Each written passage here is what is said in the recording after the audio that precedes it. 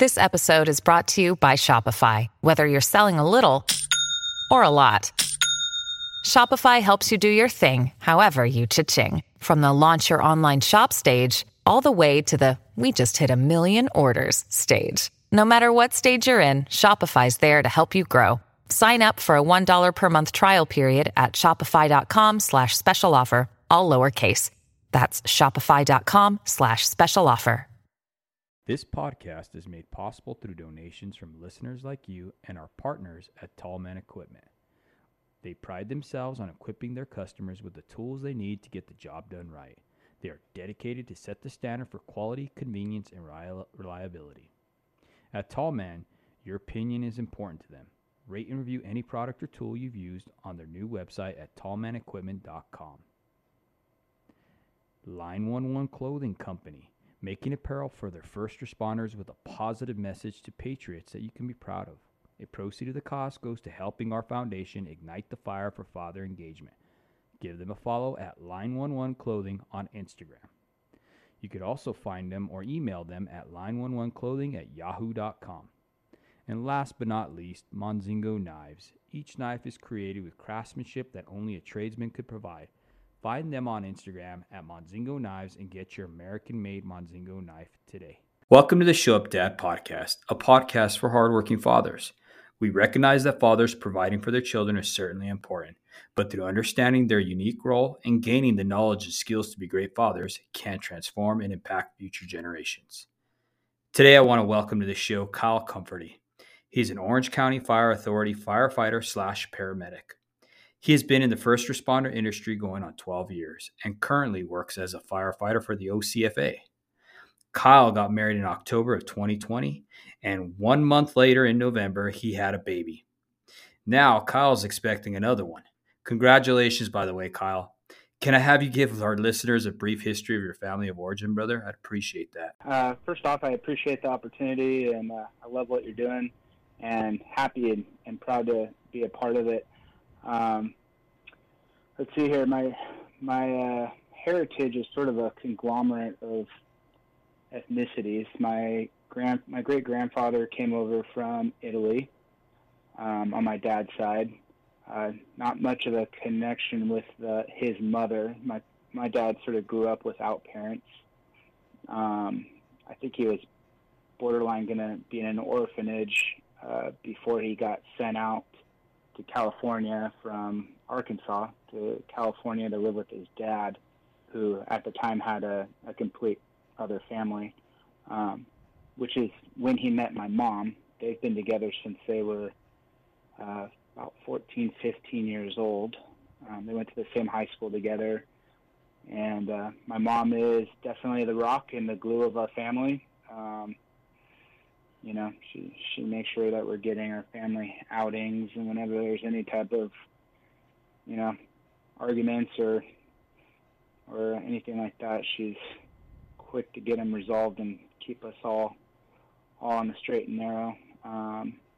Her grandparents came from Mexico, and her mother's parents are another conglomerate, Swedish, Norwegian. And so for that purposes, I'm sort of a mutt. I got it all. Yeah. And then I grew up in a small town in Napomo, California. At the time, it was a population about 1,200.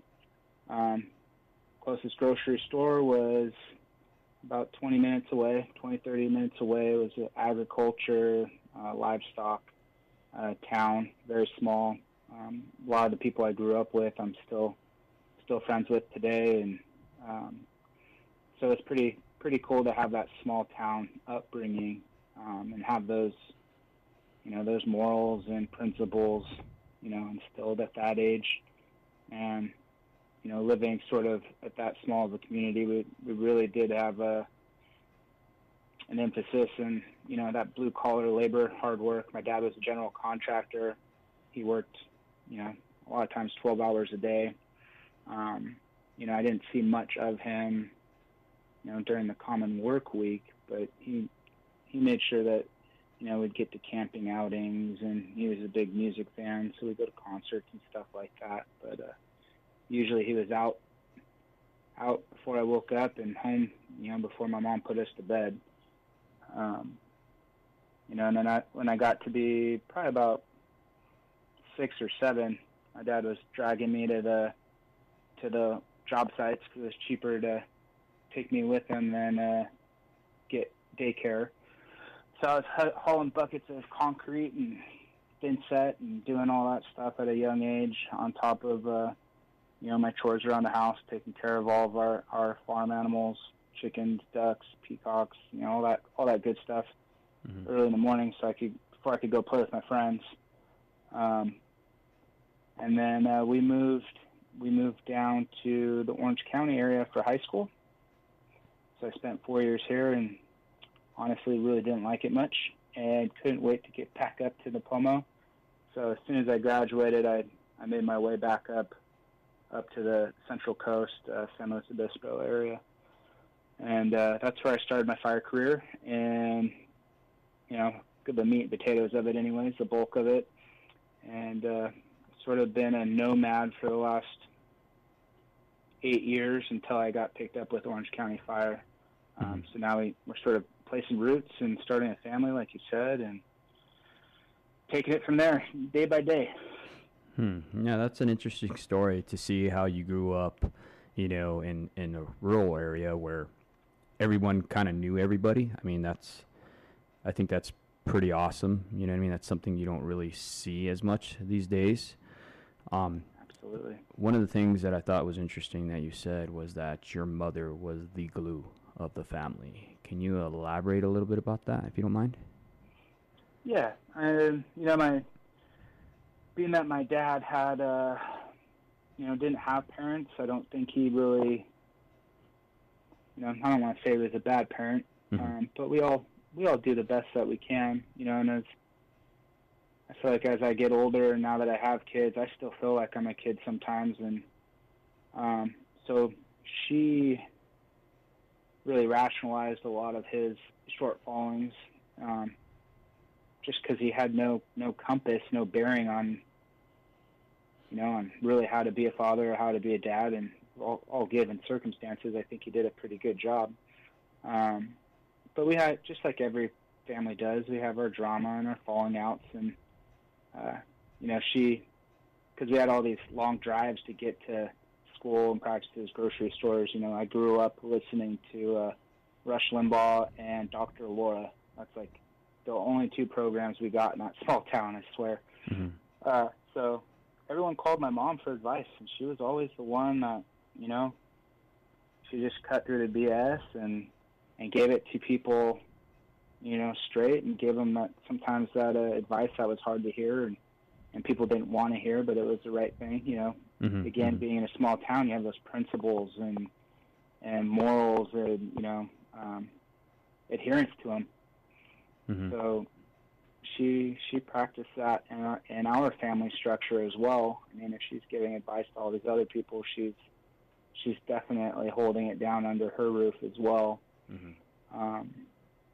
And she just made sure that we were always getting together with family, making sure we're visiting grandparents, making sure we're, having the birthday celebrations with all the families, and really keeping that family structure on the front line, on mm-hmm. the forefront of everything, which is hard to do. And now that I live in a city, it's hard to find time for that kind of stuff, and as I get older, I realize how important it is and what she was doing, Mm-hmm. No, and it's awesome to see how strong your mother was, where 2 partners, even though, your father was, I'd hate to say the word, but he was kind of not present. He was present in body, but not in mind, I guess, if that's mm-hmm. correct to say. I witnessed that in my own family of origin as well, and there's countless dudes out there that all say the same thing. It's like an MO, right? We all had these fathers who we loved, who, for lack of better words, we just didn't understand them, and they didn't understand their role, how important it was in raising us. They did the best they could, and I liken that to say that one of our past guests said that your father could only give you what he had. He couldn't give you something he never received. Absolutely. You know, and I think you're sorry to interrupt. Your last guest, the podcast, I forget his name. He escapes me, but you know, I think when we talk about, you know, our roles as a father or as the male in the household, it's like, I think in previous generations it was being a provider. Mm-hmm. You know, it was more like he worked his tail off to provide for his family, which is an admirable thing. Mm-hmm. You know, absolutely. I think the most admirable thing, and he worked hard to do that. You know, I think as we progress as a society, you Mm-hmm. know, and it was what your last guest said, and it really struck home for me, is that there's more to being a father and being, you know, present for your family than just paying the bills. Yes. You know, it's a big part of it. Obviously, we need our food, our water, our shelter. Mm-hmm. You know, but I think as we advance as a society, we start to just see how things are connected at an even, you know, more emotional and interpersonal level, you know? Mm-hmm. No, I agree with you 100%. Definitely, we're evolving as people, and we're starting to see now that our generations, we're starting to see the damage that was inflicted, right? If you really think about it, you know, we come from a culture where they tell us, and I say this over and over again, we grew up the way where they told you, you know, if you got the wind knocked out of you, get up, knock the dirt off yourself, and get back in there, right? Mm-hmm. Absolutely. We were never taught to express our emotions, and we suppress it. And when men suppress, it's different than women. Women, when they suppress stuff, they turn depressed, okay? For us, when we suppress things, it turns into anger. And I think that's where society is. I think that's why you have a lot of young men out there, a lot of young fathers who are angry because they don't know how to express themselves. They don't know how to express their emotions, to say, hey, man, right now I'm pissed off. I need to go for a walk. I need to get away from you. You're not understanding me. Instead, we explode. And the people that get the brunt of that are our families. Absolutely. And I mean, that sums up my dad to a T. Mm-hmm. You know, and parts of me as well. You know, sometimes I tell my wife, I'm like, you just need to leave me alone.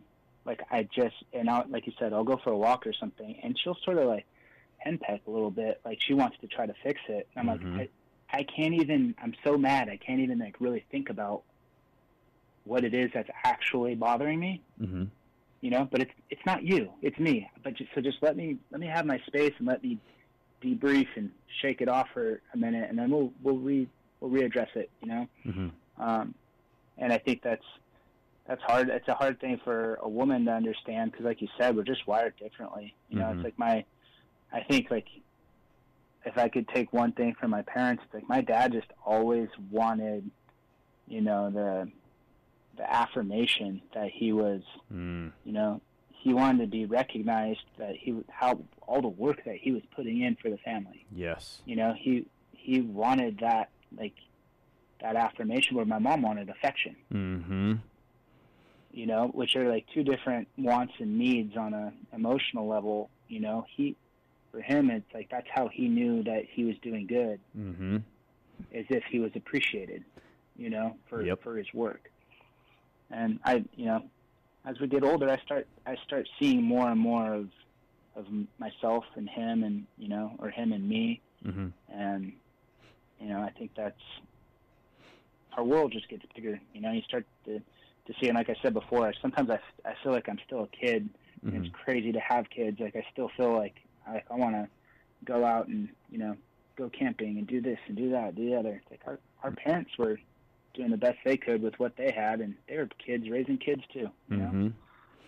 And I think it's important to keep that in mind too, because a lot of people tend to just blame their parents. I know I did for a while. You know what I mean? I went to that stage where it's like, well, you did this to me. This is the reason why I'm like this. But at one point in time, you gotta kind of grow up and be like, okay, I had choices too. I made choices, and you did the best you could, and now it's time for me to make the choices that I need to make to be able to not raise children that are not fit for society. You know what I'm saying? And I think it's important to recognize the good and the bad. And that leads me to my next question. Looking back with your relationship with your father, the good and the bad, what did he teach you about being a father that you're possibly going to share with your children, if you don't mind me asking?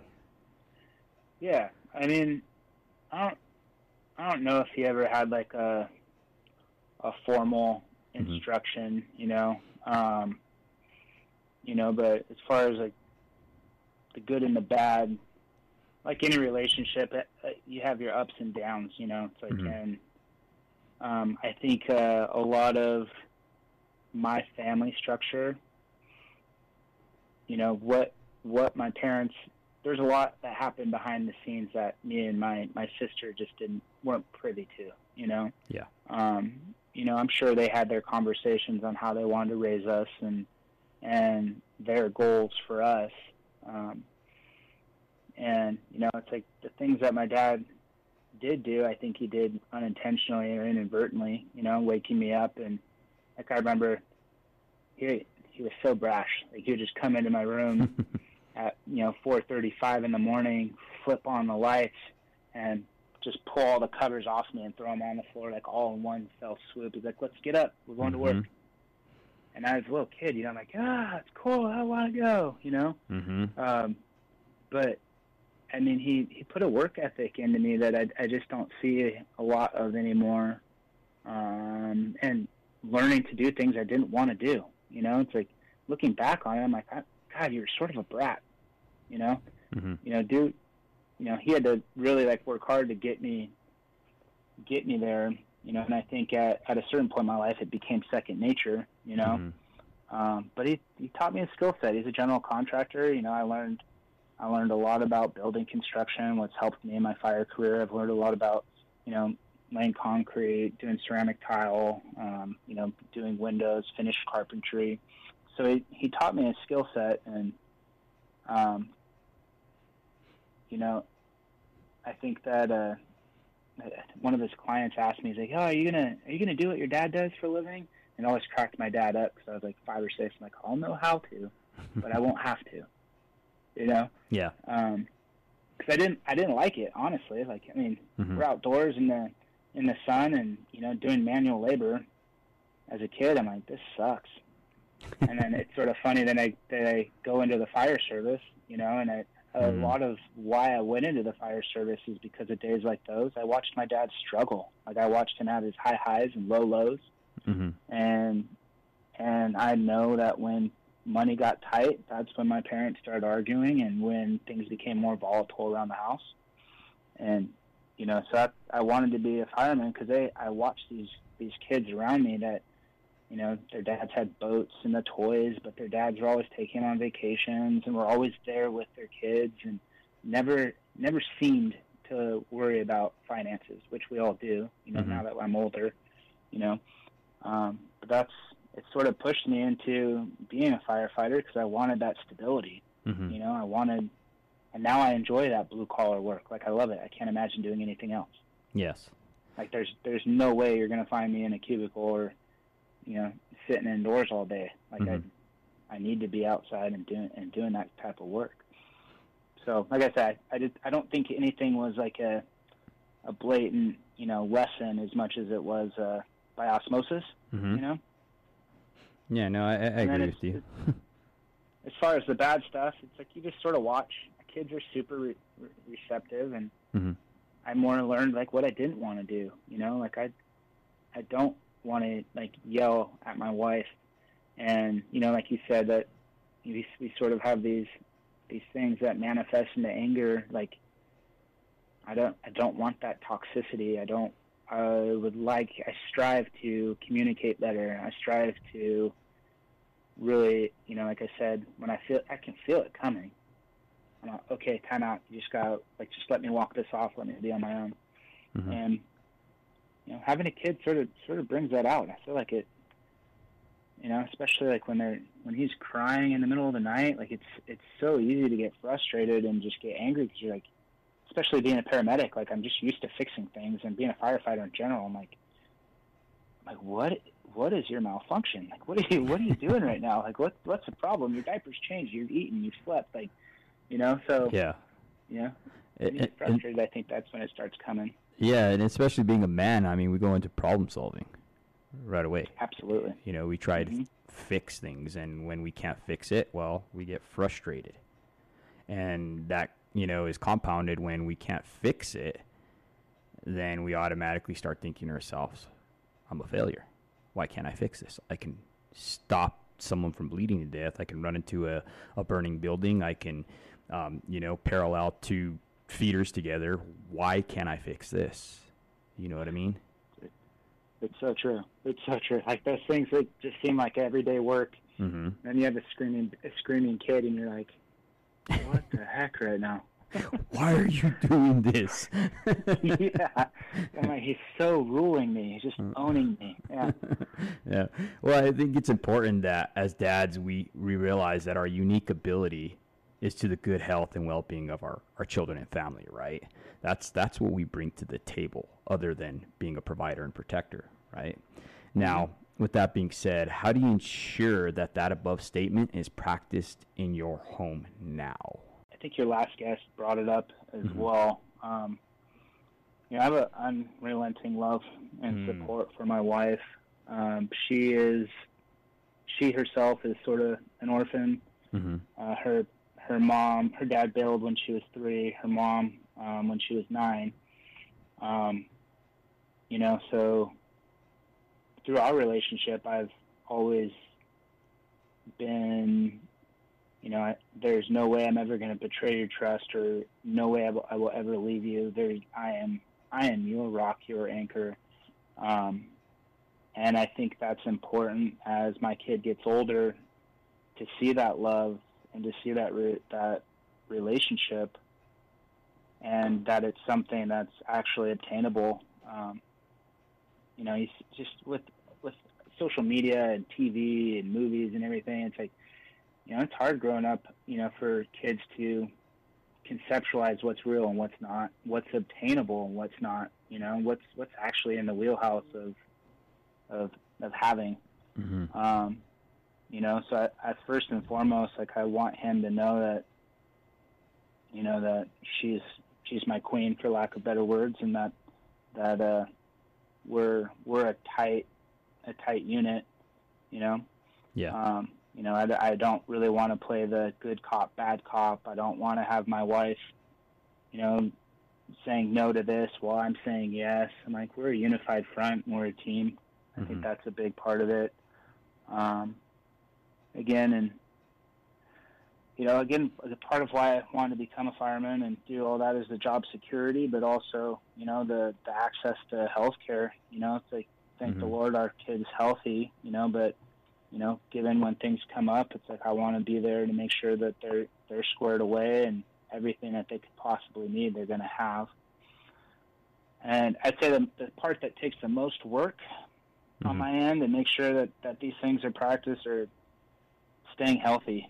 Yes. My job is a physical job, and I actually, when I started with OCFA, I was about 250 pounds, and I'm an academy, and I remember our lead instructor, solid man, but just razor sharp and very intimidating.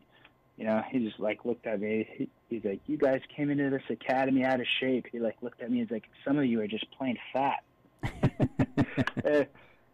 And I never thought I was. I'm humping hose up and down hills in the hottest places in California, wildland fires. I'm good to go. And then I got there, and it was a rude awakening. I was like, holy cow.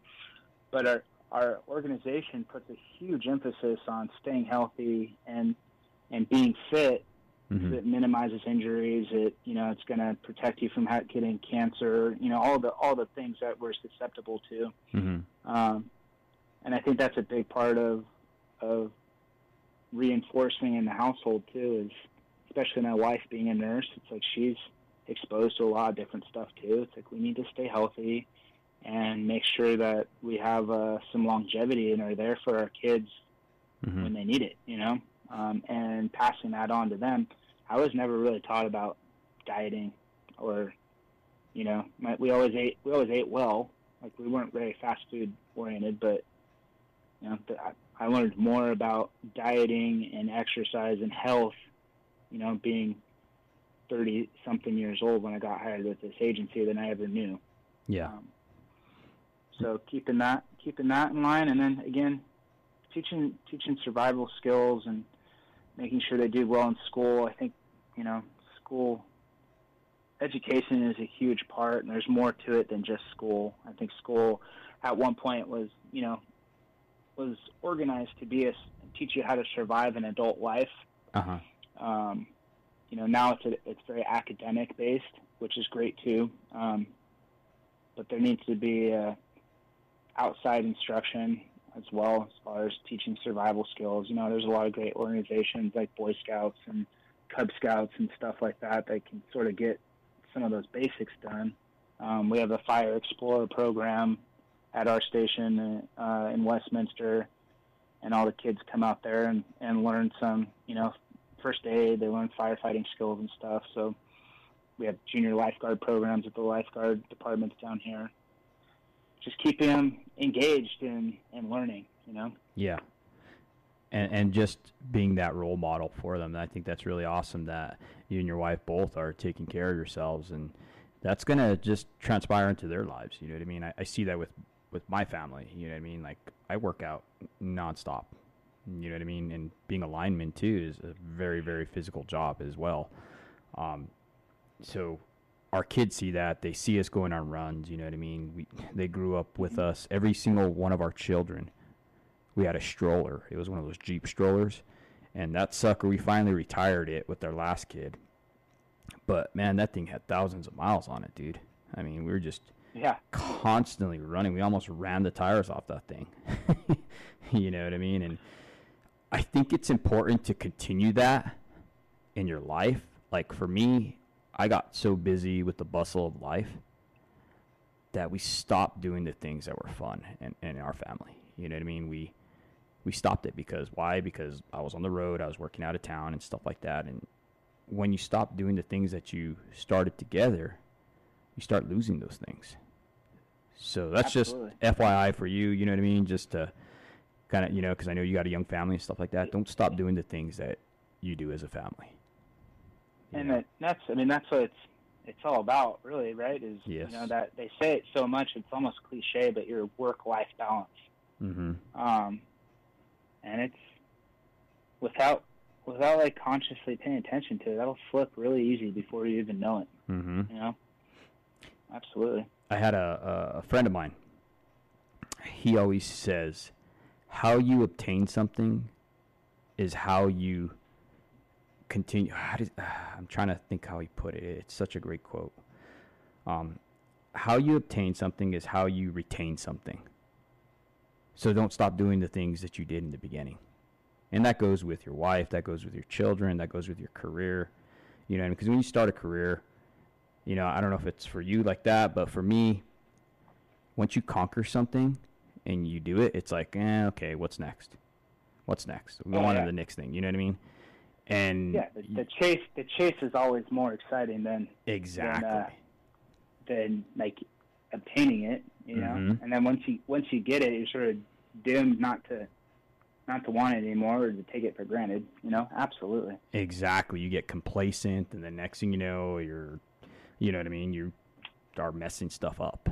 You know what I mean, for lack of better words. And I think that's some important information that someone needs to hear out there. You know what I mean? With your new child on the way, Kyle, I wanted to ask you, do you feel that you're a little bit more prepared for the second one? Absolutely not. No, right. Not at all. when we were pregnant the first time, like, it was pretty funny. I'm sitting around the fire station table, and, my wife doesn't feel good. She sends me, like, the picture of, like, the stick with the pink line. I'm like, we've had that for years, like, that thing's probably expired. So she sent me another picture with, like, 4 of them. And the guys are at the table just start laughing. They're like, oh, man, you're, like, she's fully, like, pregnant, dude. Like, get your head around it, because here it comes. I'm like, anyways, they start telling me all these things, like, the one thing that was said all the time, like, oh man, like, your life is over, but it's good, Yeah. Everybody say that right off the bat, and then when you have a kid, and then you're like, I totally understand what they were saying, and Mm-hmm. It's over in the way that I didn't realize, like, how selfish or self-centered, like, I always got to do what I wanted to do when I wanted to do it, and having a kid, it just changes things. So in that aspect, like, I'm sort of ready, and I understand you need a regiment, all that stuff with feeding and naps and all that stuff. But having 2 at one time, my sister has twins, and she's a champ. I can't. I'm watching her with these 2 kids, and I'm like, I don't know if I can do that. And then God's like, okay, well, here you go. Let's see. Here's another one. Mm-hmm. No, that's definitely it's definitely different. Like you said, it sparks a change, and you can never go back to the way things were, because it's never going to be the same. You know what I mean? But that could be good. I mean, that's a good thing, right? Mm-hmm. And children definitely will show you, and I agree with you 100%, show you how selfish you are, and we definitely got to diet ourselves. You know what I mean? We definitely daily got to die to what we want as far as our selfish desires. You know what I mean? Because they need us. It's a humbling experience. Absolutely. Mm-hmm. Because now you have, I love when, like, my brother, it's funny, and I think I used to do the same thing when I was younger, but when I had a dog, he's like, yeah, I have a dog, and it's like having a kid. I'm like, no, not even remotely in the same wheelhouse. Like, but, like, it's cute. I'm like, oh, that's cute. It's like having someone, a human being, depend on you, and I mean, not just for, like, we're talking about being a father, and it's like there's so much that goes into it. It's like there's 360 degrees of influence that you have on this human being. Mm-hmm. And it's 24 hours a day, 7 days a week, and where your dog loves you no matter what. Mm-hmm. Yeah. They have no choice. They have to. You know what I mean? Yeah, exactly. Feed me. I love you. Cool. Okay. Pet me a few times. Yeah. No. Uh-huh. I wanted to transition to the topic that we're going to be talking about today, Kyle. We talked about neglect. Okay. Now, let me give you the definition. According to the Webster's Dictionary, neglect is to fail to care for properly, or the state or fact of being uncared for. Okay. As Portia Usher defines, chronic child neglect is an ongoing, serious pattern of deprivation of a child's basic physical, developmental, and emotional needs for healthy growth and development. Child neglect is more prevalent and difficult to resolve than any forms of child abuse. Okay. And she goes on to talk about 4 types of neglect. All right. Now, I wanted to quote Stephen Poulter. You talked about him earlier. That was our past guest. And he wrote that book, The Shame Factor. He's a super, super awesome dude. For those who haven't read his book or checked out that podcast, I highly recommend it. Now, to quote what he said, children crave the support of a loving parent so they can securely explore their world. Children deeply resent when they become a parent to their parents. Okay? And I thought that quote was interesting because a lot of times when, and we're touching base, with that earlier, when our parents are lost in their own minds because they're going through whatever that's troubling them at work, stress of money, whatever, I think we tend to dive into ourselves and kind of segregate and separate. And when that happens, the child feels like they need to, I mean, they're basically are neglected, for lack of better words. You know what I mean? And then they feel like they got to be a parent, and then they grow up thinking, well, I'm a parent to my parents, and you know what I mean? They grow up with all kinds of issues, needless to say. So what do you think about that above quote? I mean, that's a lot to unpack, and I mean, just like we said before, is and I think just as human beings, we always remember the bad things. Mm-hmm, mm-hmm. The good things come, and it's like very rarely are they so good that they're like cemented into us. Mm-hmm. But the bad things, like they cut the deepest and the most easily recalled. And I think that, I mean, for kids, it's like there's just so much that can be considered neglect. Like, I just remember growing up, I'm like, my dad doesn't understand me, and he doesn't even really care to like try to figure it out. Mm-hmm. And I remember thinking, like, when I have kids, I'm gonna understand it because it's so easy, Mm-hmm. But like you said, when we become adults, like we're not thinking like children. We have so much other stuff going through our heads, and the attention Mm-hmm. that you can give your kids is paramount. Mm-hmm. And that last podcast, Mm-hmm. like I told you before, I started taking notes on it because it was so informative. He talked about that gold brick and shame. Mm-hmm.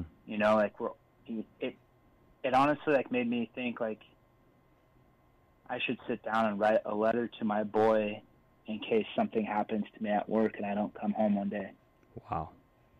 Because I'm Mm-hmm. looking at him, and he's solid gold. Like, I look at him like he is the most beautiful, perfect thing. Like, Mm-hmm. and I hope to minimize how much mud I put on that gold brick in his lifetime. Yeah. And I think that's the name of the game. Really, is we're all human and have our shortfalls, but neglect can be so minor. Like I used to be a server at restaurants, and how they give their kids iPads to keep them quiet. It's like, well, Mm-hmm. have your kids put away the iPad and have a conversation with the adults at the table and get that communication thing going. And Mm-hmm. I think that's a very minor form, but it's there. Yeah. I agree with you, and I think a lot of times it's once again it goes back to the parents and what they're dealing with internally. You know what I mean? Mm-hmm. If they're trying to find, whatever their identity through social media, through posting pictures of themselves, trying to, because their spouse isn't giving them some kind of love or whatever they may be doing.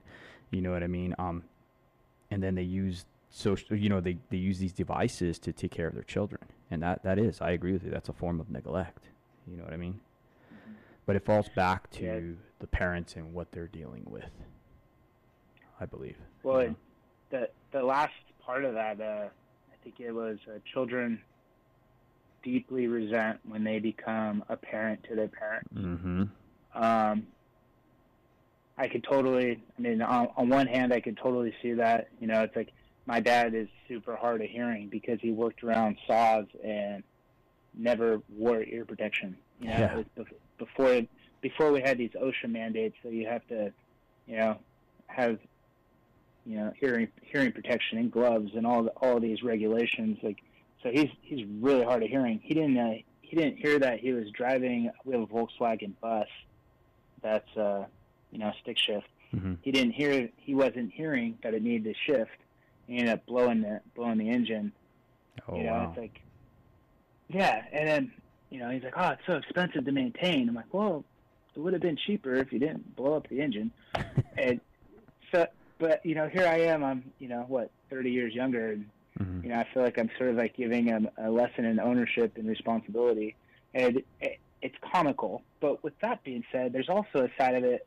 Someone told me I was doing a firearms training, and this guy told me, he's like, just remember, because he knew I had a baby boy that was like brand new, and he's like, just remember, you're a child twice, and you're a man once. Wow. And his thing is eventually your kids are going to have to take care of you because you're going to regress, and you're going to need to be cared for. He's like, so make sure you do it right.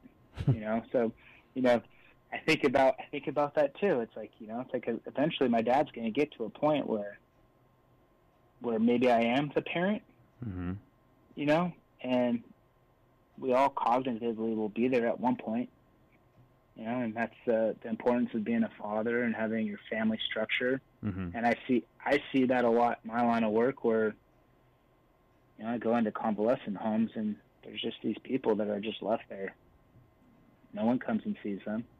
No one takes care of them, and it's sad. It's like. No, it is. It's very, very heartbreaking. When I was in the military, because I was a combat medic, I had to do a clinical where I had to go to the VA, and no one wanted to go to the VA because this is before they had the beds that would turn you. So we had to physically turn some of these veterans, to keep them, moving so they wouldn't get these bad decubitus ulcers. So that was back in the day, like I said, before Netflix and everything else. And dude, it was sad. I mean, it sad. hits close to home, Yeah. I mean, we never want to think about that stage of our lives, and especially with the military, and fire, which isn't even remotely the same as the military. I don't want to be disingenuous, but it's like we never want to think about the hard realities of death and of what could happen or injury. Sometimes death would be the best thing. Living with some of the injuries that you guys have, those are things you just don't want. You don't really want to face that reality, and it's better tucked away in the subconscious and not think about it. So it's hard to go face those things. Yeah, it is. It definitely is. I mean, obviously, you don't want to be running to a burning down building, or you don't want to be doing hot work and thinking about your arms getting blown off. You know what I mean? When you're in between phases or whatever. You know what I mean? So yeah, you definitely gotta keep your brain clipped in. You know what I mean? And that goes with everything. That means don't be bringing your home life to work, and don't be bringing work back to your home life as well. In your profession, Kyle, as a first responder, how have you seen like neglect play out in like the family dynamic? Like, what have you seen out there besides the the old age home and stuff like that? Yeah, as far as the kids go, there's so much that firemen see that no one else sees. Not even police officers.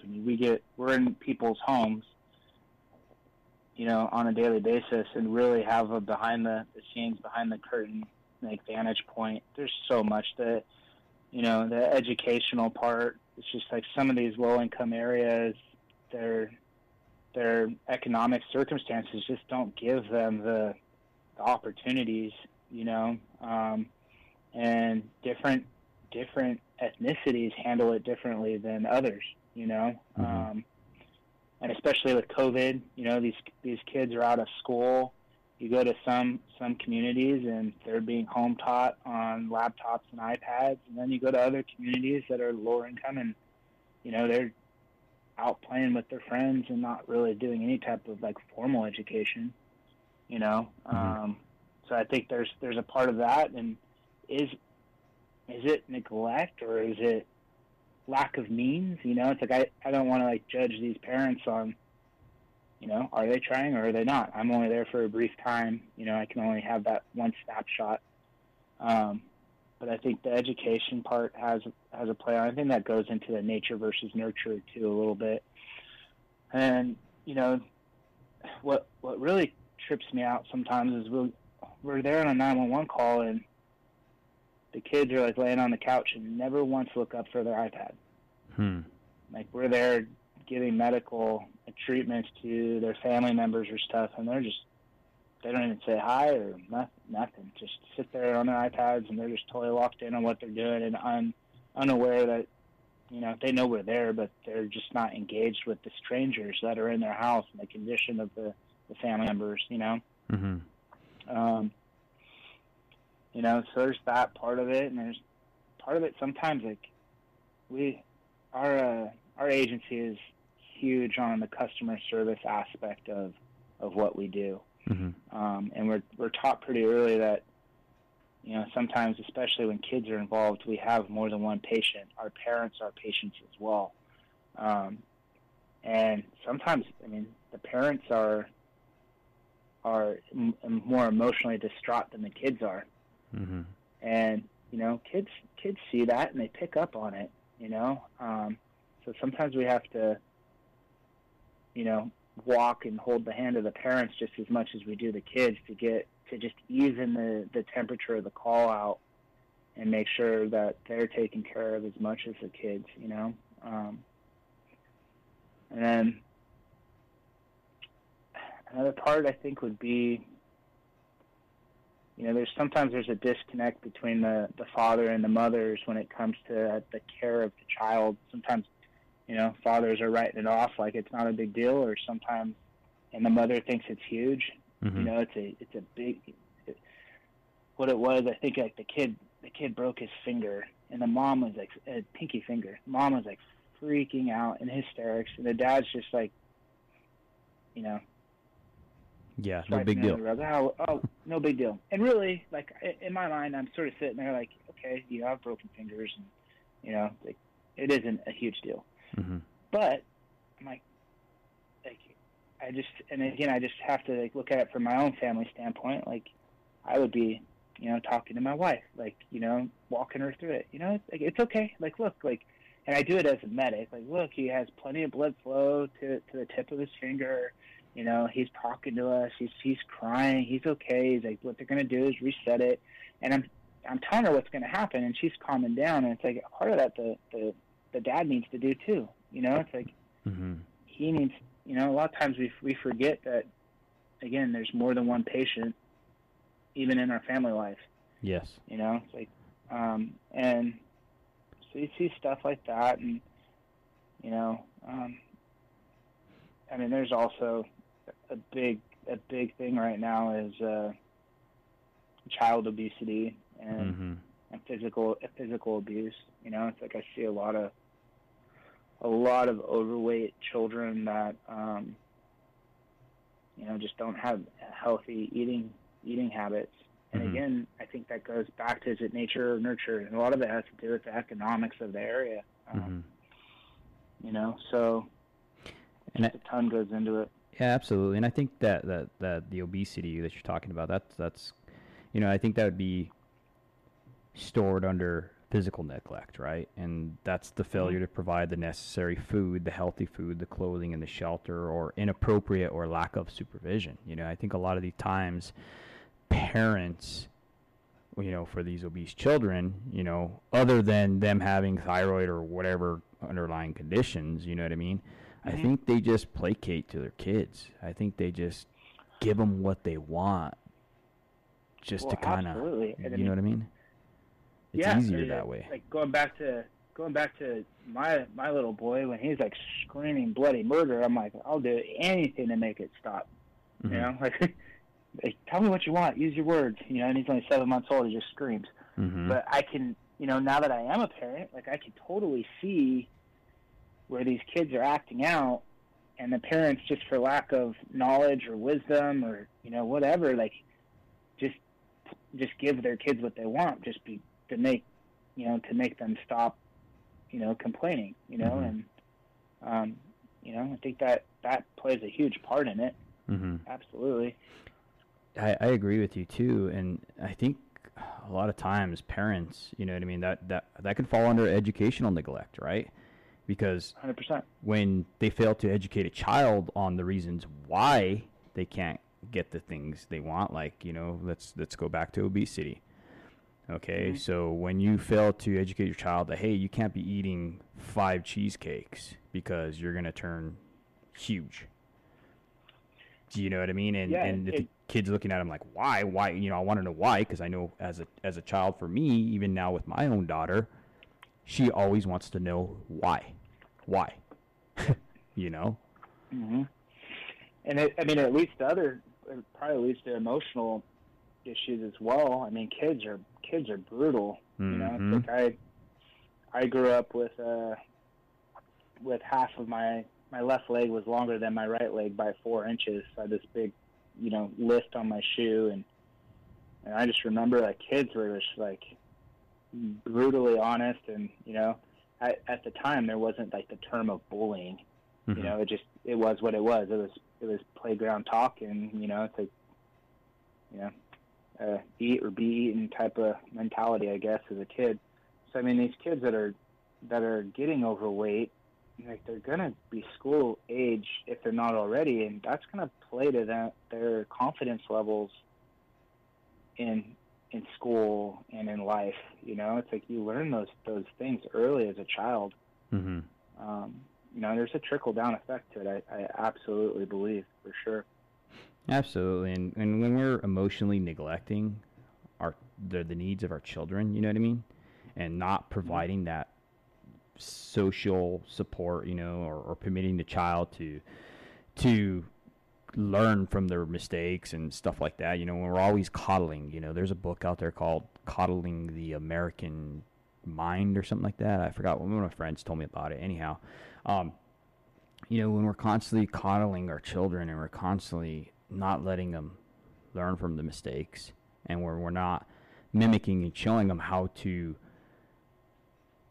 deal with mistakes as ourselves, as adults, when we constantly are passing the buck, and we're not there to say, hey, you know what, I made a mistake, I owned up to it, I'm an adult, this is how a healthy person deals with mistakes, right? Then they're not going to grow up being able to do that. But, you know what I mean? Yeah, and I mean, hey, while you're saying that, it jumped out at me. I had a young man, he was probably in his 20s. Mm-hmm. His girlfriend broke up with him. He was out in the street screaming, yelling. Neighbors called 911. We show up, and he had, lacerations all over his body. And I don't know if he was doing it to himself or what, but man, did he have just the worst attitude, zero respect for authority, Mm-hmm. And here we are, like we're really, like I said, my agency is huge on customer service. We're going to bend over backwards for you to make sure that you are treated with the utmost professionalism, and make sure that everything that you want, you're taken care of. It's not just medical treatment. There's a bedside manner and for lack of better words, a product we're delivering. Mm-hmm. But this kid was just out of it. We're sitting on scene. I call his parents, and his parents are in, some out of town somewhere. Oh, he does this.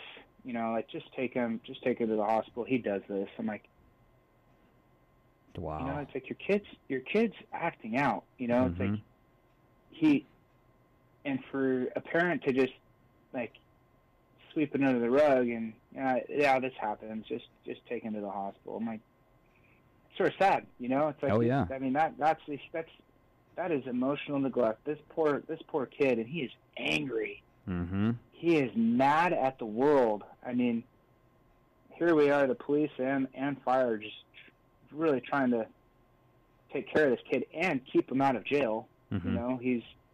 He could have went to jail, and we're just trying to make sure that he's mentally and physically taken care of. And his parents are just like, yeah, whatever.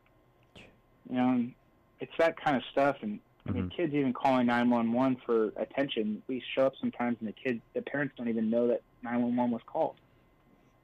And then you sort of got to like negotiate those waters a little bit too, and make sure that the parents aren't gonna like retaliate when we leave.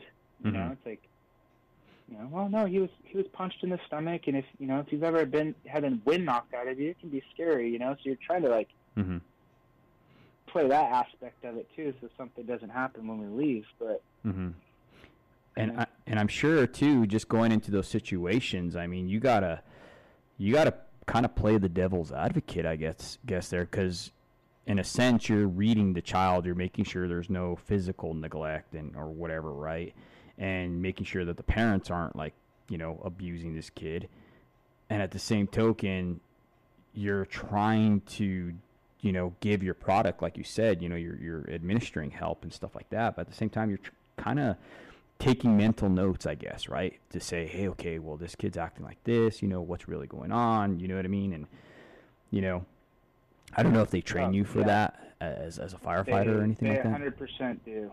Mm-hmm. Yeah, that's a huge emphasis on that, and there's all kinds of, signs and symptoms that we look for that could give us clues that there is some kind of abuse going on.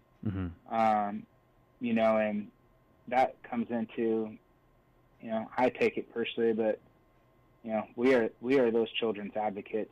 It's like anytime that there's even a remote hint, and there's things that you can look for that can sort of point you in that direction. I mean, there's obviously the bad ones where there's no no doubt about it, but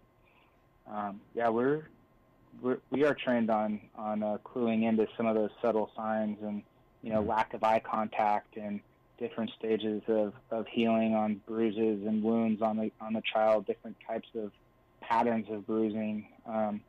So we can pretty much get a good grasp on that without just by visually looking. With that being said, I mean, the hardest part of the medical side of our job is going into every single call with an open mind and a clean slate. A part of us needs to draw on our wisdom and on our experience levels, but another part is not to, get complacent and take something for granted. No, absolutely. And Kyle, with that being said, I mean, you're a busy guy. I mean, you got a new family coming in. You deal with all these crazy issues and stuff like that. I wanted to get your take on how do you personally struggle with neglect with your busy schedule, like as far as with yourself. Do you feel like being busy that you sometimes neglect yourself in the whole situation? Oh yeah. I think having a child exposes a lot of your blind spots. Like we said before. It really opened my eyes on my time management, and especially I run a side business, so sometimes I wonder, like, am I putting too much time into this? Is the juice really worth the squeeze? I'm like, is this really a profitable endeavor, and should I continue doing it? Because it does take the time away from my family, on top of my career that already does that as well. And as far as like, I give you huge kudos that you're able to find time to go work out and go stay healthy. I think that's probably my biggest neglect is being up all night, running calls and then coming home, and sometimes I'm just tired. Like I know if there's a will, there's a way, but I need to find some way to make that happen. But I would say my physical exercise and sleep patterns are probably the biggest part of me not taking care of myself, and it affecting my family for sure. Well, that's a part of being aware, and that's what we preach here at the Show Up Dad is having that self-awareness to know when you've reached your limit to be able to withdraw and recharge, right? With that being said, Kyle, thank you so much for coming on to this show and being a part of it, and just being a Show Up Dad and sharing all your great insights and what you are doing to be intentional, committed, and responsible with your kids. And congratulations on your child that's coming up, brother. You're doing thank you. Great things, and I just kind of wanted to end with this. If you've witnessed childhood neglect, please contact 1-800-422-4453, push 1, and talk to a hotline counselor. That's the Child Help National Child Abuse Hotline, and it's open 24 hours a day, 7 days a week. Kyle, once again, dude, thank you for coming on, and we appreciate you, and Thank you for being a Show Up Dad, brother. Yeah, thank you for having me, Dave. I appreciate it. Absolutely.